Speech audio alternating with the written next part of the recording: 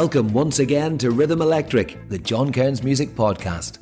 In this episode, Zara Larsson chooses her favourite 3 albums of all time. And we start with Beyonce, B-Day. So when I was thinking about my top 3 albums, I felt like it was a really, really hard task. A little bit easier than 3 favorite songs ever because you get some more variety. But I also felt like, what are the 3 albums I've listened to the most?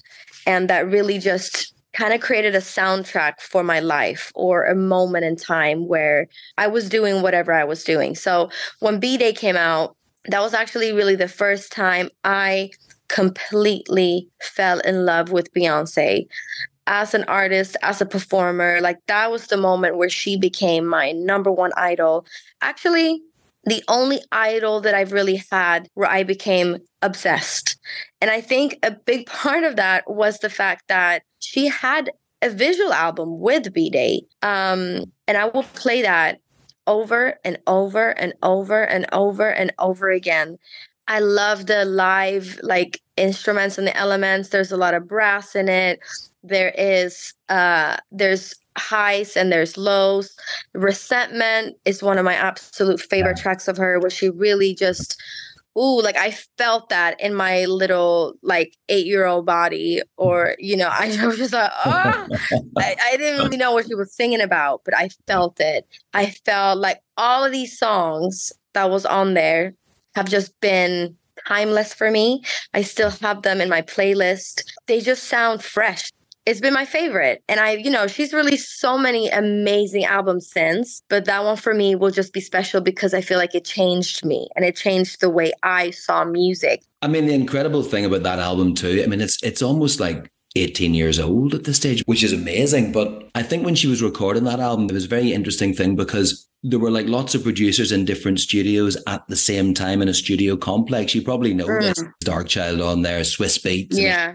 And there was almost this competition between studios in the complex. Yeah, Beyonce would put her head around the door and go, right, how's this one going? Amazing. Yeah. Oh, I love that. I love the little competition because, maybe at the end of the week or at the end of these 2 weeks, we're all going to play it for each other and we're all going to see who did the best song. Yeah. And I feel like it does create a bit of you're in this bubble and everyone's just trying to do their best work. And that's how I found Lush Life from a writing camp. And it just stood out. And I was like, yeah, this is it.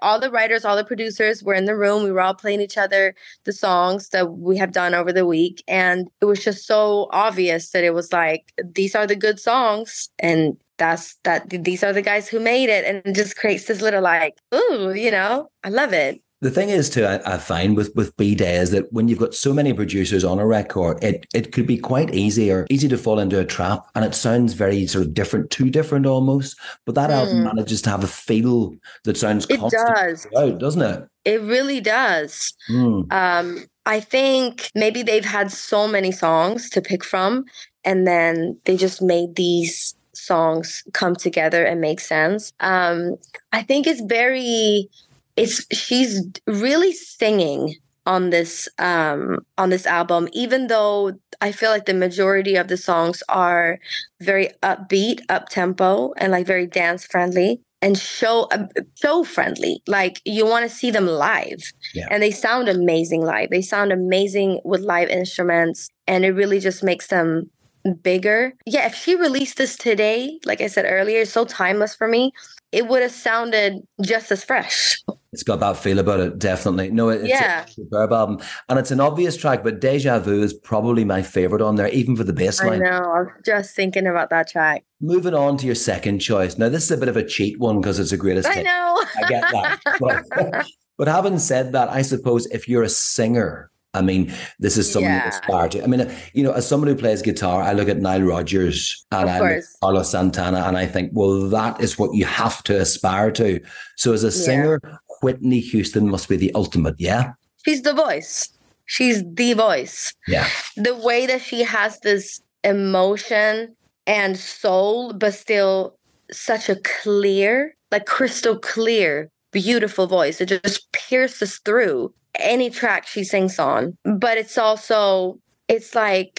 deep and so she just has everything in her voice.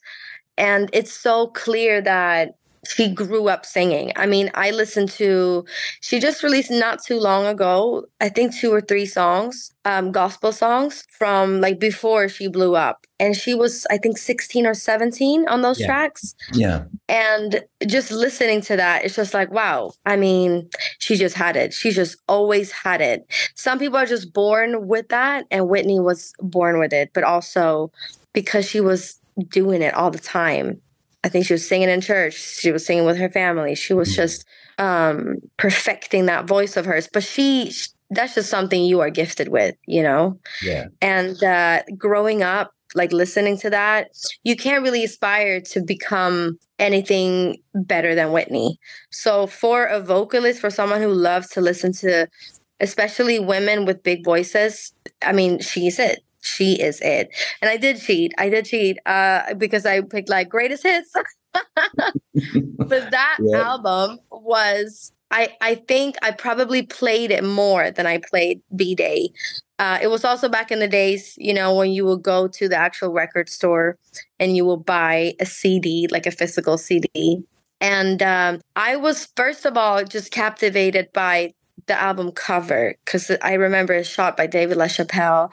She's on this, like, in this room that's kind of filled with plaques, and she's hanging it up, and she looks so happy. She looks radiant. And it's a double CD, because obviously Whitney needs a double CD with her best hits. I mean, it's all the songs that we love from her. I Will Always Love You, which she just took to new levels from Dolly Parton, which I also love, I have to say, Dolly's version. Because you've cheated, I'm going to actually pin you down to one song. If you're allowed one song on that album. Oh, it could be Greatest Love of All for me.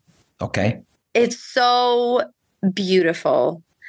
It's also what made me, that song I had, like, personally to me, it made me, I wanted to sing that song so bad. I auditioned for the Sweden's Got Talent with that song because it was my favorite. And it did me really well because I won. So I was 10, and I obviously didn't sing as well as Whitney, sorry. There's a slip. There's a little slip there. All the pop girlies. But no, Whitney, I didn't sing as well as Whitney, but I was channeling like her. I don't know, like she just really inspired me to go on and just sing. So, and it's such a beautiful message. It's a really beautiful lyric, and it's so cute, you know, singing. When I look back at that, and I'm 10 years old, and you sing about how the children are the future, and just like having the greatest love of all. It's hard. It's so hard. But I'm going to say today, it's Greatest Love of All. No, I can understand that. It's got a special place in your heart, that song, because it served you very well, didn't it? So that's it. Did, yeah. So if we move on to the third and final choice, this is a very interesting choice as well, I think. And it's not as obvious as the Whitney one, but no. J Hus and Common Sense. I remember when this album came out, I put it on, and the title track really blew me away. It did. It really did. And I also love the production of it. I know J5 produced most of it, and just the way he makes it sound fresh and like organic in this, I feel like he mixes a lot of influences. There's some Afro beats, there's some, you know, UK sounds, there's some it's a little poppy, it's a little hip hop, it's a little like, and the way it just comes together makes it sound kind of like nothing else. So I figured like them two, J5 and J Hus together, just created like a new sound on the UK scene, I felt like. And you know, Did You See was obviously a really big hit, and it just put him on the map. And that song and the whole album just have gone warm in my headphones. Every single track on there, I absolutely love. Every single feature, I absolutely love. And I think I'm not the only one who feel that way. Like the whole of UK and the world just kind of fell in love with J Hus at that moment, because he was different, and he has this like cheekiness, and kind of he's having fun with it, but also it's really the instruments and the production, I think, that really made this album stand out for me. I think another song that really stands out for me on that album is Leave Me. Like so much of the record, the drums and percussion really, really stand out for me. I mean, the drums alone are incredibly well produced. Amazing. And it's not really something that I listen to and feel like, oh, this is exactly what I want to do. But I don't think, music, obviously, I'm very inspired by a lot of things, but sometimes music could just make you feel good, or make you feel like you are being related to, or make you feel like you want to dance, or you want whatever it is. Like, it just takes you to a place where you feel good.